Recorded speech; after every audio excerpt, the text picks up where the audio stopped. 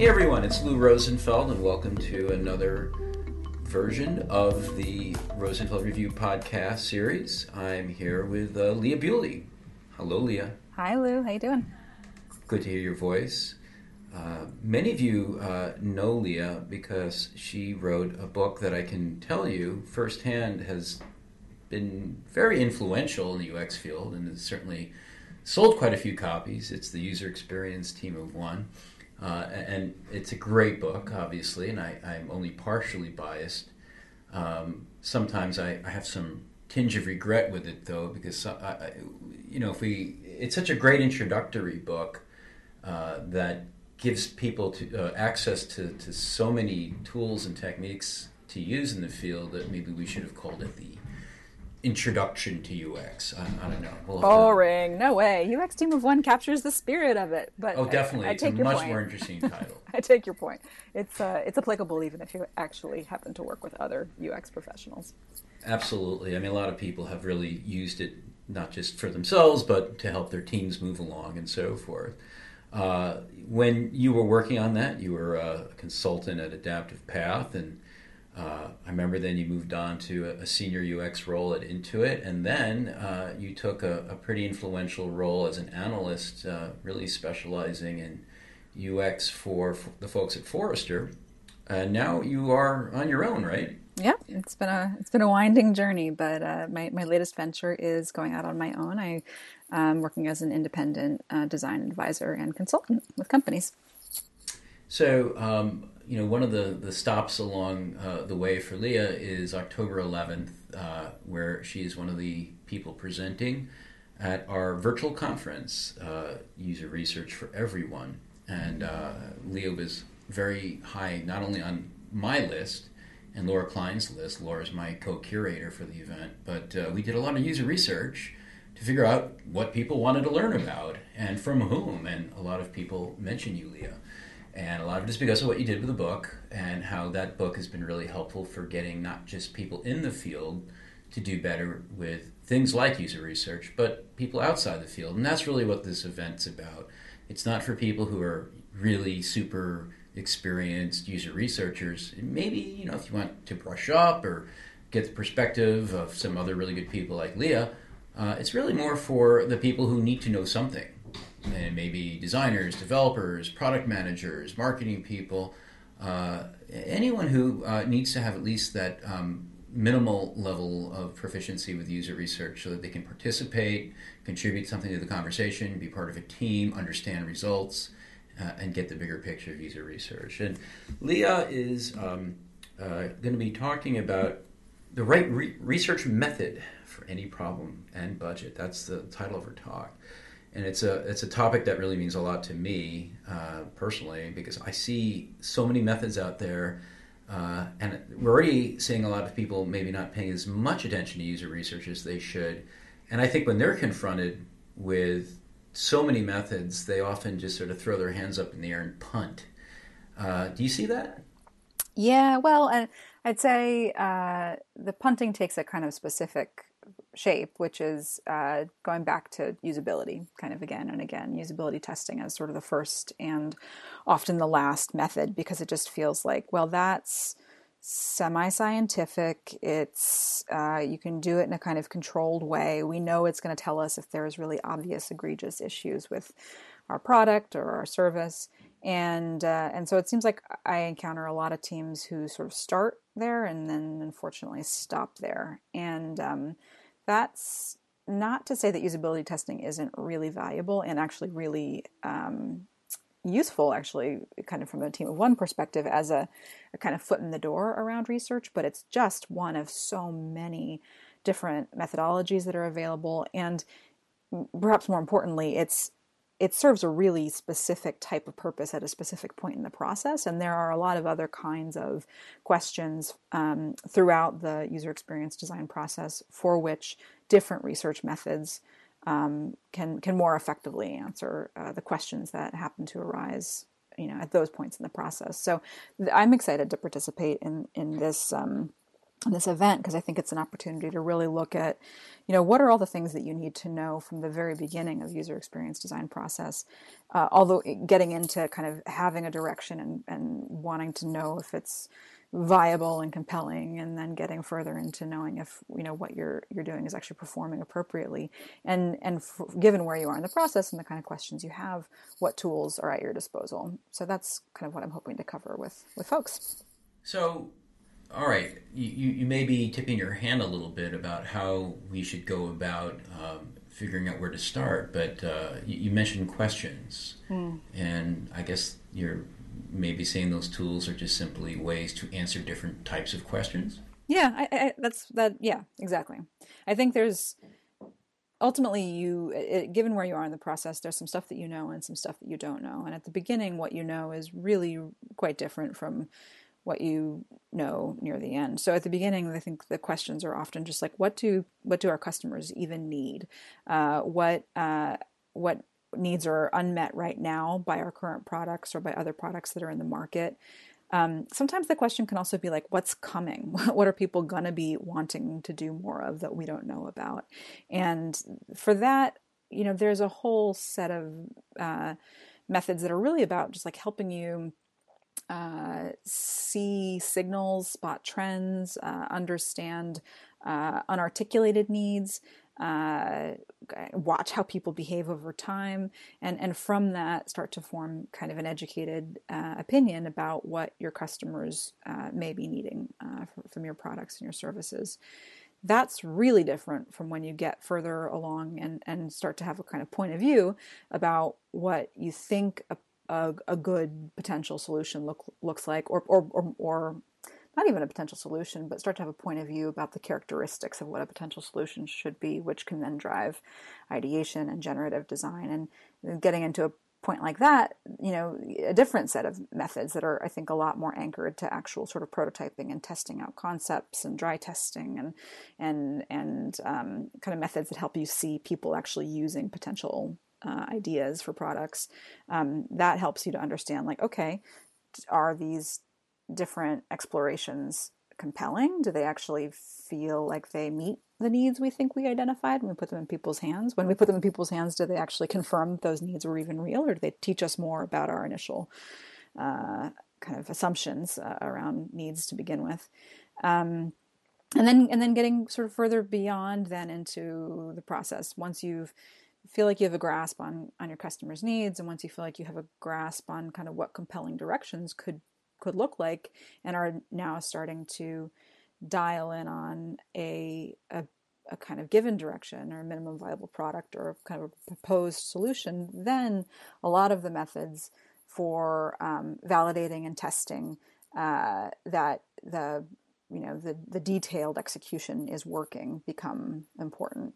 And certainly that's where usability starts to play a big role, I would say. But also, there's beta testing, and I'd say the growth of remote unmoderated testing is really interesting to look at in this area. There's a lot of different types of tools and techniques for that. That kind Well, of we like, are going to have Nate Bolt, who founded Ethnio, on the program yeah, as well. So, he's great. yeah. Let me ask you this. Let's just jump back for a moment to the issue of the sort of punting toward usability testing. Do we do that simply because it's the method that people may have simply heard the most about? Or is it the product of the fact that I don't know, maybe certain, like, people in the field may have certain biases introduced when they were in college, or they just know about certain tools and not about others. Maybe they don't know about, for example, ethnography because they didn't study anthropology. I'm just sort of wondering kind of why we kind of fall back into usability testing more often than maybe we should. I do think part of it has to do with just like what's been around the longest is definitely, I'd say, the strongest method coming out of the kind of roots in HCI that a lot of the UX practices, even today, still lean heavily on. So I think there's just a legacy there, probably. I also think there's something really comfortingly concrete about what you get out of those types of tests, which is like, yeah, it works or it doesn't. Task success, yes or no. Time to complete this, that, or the other. Percentage of people who are able to complete these things. Those are all really nice concrete, often quantifiable conclusions. And often because usability testing is done in a kind of controlled environment, you can even walk away with like the video or the quote, or just these really useful bite-sized artifacts to communicate back into the organization what you found. And that's super valuable, so valuable, both for the teams who are designing products to actually know how to make improvements, but also for the kind of whole cross-functional group who has to be involved in product to believe in the value of research and to understand kind of why different directions are being chosen. But the shortcoming of sort of only that usability focused approach is it tends to be very I'd say what's the right word? Not low level, but kind of like fine-grained feedback. It's like it'll help you. The things you find in usability will definitely help you fix this bug or streamline this task flow, and they might even help you sort of understand if there's some fundamental problems in bigger kind of conceptual logic around a design. But they don't necessarily tell you sort of larger questions or the answers to larger questions around kind of intent and meaning and purpose and context and how these things sort of fit into people's lives. So, but it sounds like we're maybe often starting with usability testing when, it's really more of an evaluative technique, and we haven't really gotten to the point of generating ideas that map to what the world is actually about and how our products might fit within that world. Are there methods that you're a big fan of that actually complement usability testing and give you that better picture of intent and meaning? Yeah. I mean, what I would say is I do see teams actually using usability testing both at the sort of the beginning and the end. And in the beginning, it's often like, let's say you're about to sort of do a redesign, and usability testing is kind of like step one to understand what are the shortcomings in the product today. And that's great. That's actually a really effective starting point for a project. But what I like to see in a case like that is usability work complemented with more open-ended qualitative work, either doing maybe participatory design with customers, doing kind of some observational research or contextual inquiry with customers, maybe doing something like a diary study if you have the time for it, or even just like I really actually think we undervalue just desk research, like trend spotting and signal watching, and looking at what's coming out in terms of new behavior and interaction paradigms. And so, like, complementing essentially this more kind of lab-based evaluation of the existing product with a slightly more exploratory, qualitative stream of work at the beginning of a project, and that's a good combo. And when I look at companies who have pretty robust research practices, that's often the kind of the two-pronged tack they take. Where does analytics fit in all this? I keep expecting you to mention it, and maybe it's you haven't by design or at the spot. It's a good question. I'd say it's part of that initial exploratory research too, or maybe exploratory isn't quite the right word when it comes to analytics, but it's definitely a part of the process. And yeah, it's interesting. I actually think that one of the biggest shortcomings in how a lot of UX teams approach research is they ignore the available insights that are already inside the organization through analytics and market research programs and NPS data or voice of the customer data that's being captured. So I think all that stuff too becomes an input into understanding kind of needs at the start of the process. So I'm thinking that, if I'm just starting out, you've just made a lot of sense, but I'm still maybe reeling a bit by the broad spread of what I can do. Now, obviously your book is going to help there and map it out and help us make some sense. But one of the things that I've certainly seen people do, it's happened to me plenty of times, is once you start embarking on a reasonable plan for doing user research, you're often finding yourself coming up with as many new questions as answers. And so there's the risk of continually spinning out into different directions, which may be interesting and really valuable ultimately. You may learn some amazing new things, and it's not necessarily a bad thing, but ultimately you have a product or service to bring to market. And how do you kind of avoid that getting kind of stuck in the cycle of continuing to ask questions and learning something new and asking more questions? How do you actually kind of narrow it down to the point where you're coming up with things that you could really consider to be conclusions? Yeah, I mean, I think this is where some of the developments we've seen around a greater push to prototype early or just sprinting as a general methodology are really helpful, because the basic principle, I'd say, behind those different techniques and methods is just like, try to build something quickly. Even if you don't necessarily know if you're building the right thing quickly, having something that you can put in customers' hands will help you further, will help you learn more, basically. It'll either help you figure out if some of the initial insights that you think you got from really preliminary work are right, or if they're not right, it'll give you more concrete like tools, essentially, that to help customers express why they're not right. So I think that it is really dangerous to spend too long in research, and I can say this honestly as somebody who's, in the course of my consulting career, spent a long time in research. Done big projects where we go out in the field for weeks and weeks and weeks, and we interview tons of people, and we come back and we develop these complex models. And the richness of insight is fascinating and gratifying, and I think valuable for organizations. But then it's like, after all that, it's hard to even get started with design. It just feels like you have to reignite your own momentum. So I do think that the UX field in general is maturing a little bit in its approach to move fast, to make things based on what you learn. So now, instead of 6 weeks and 6 weeks to do field research and analysis and model and persona development, I'd say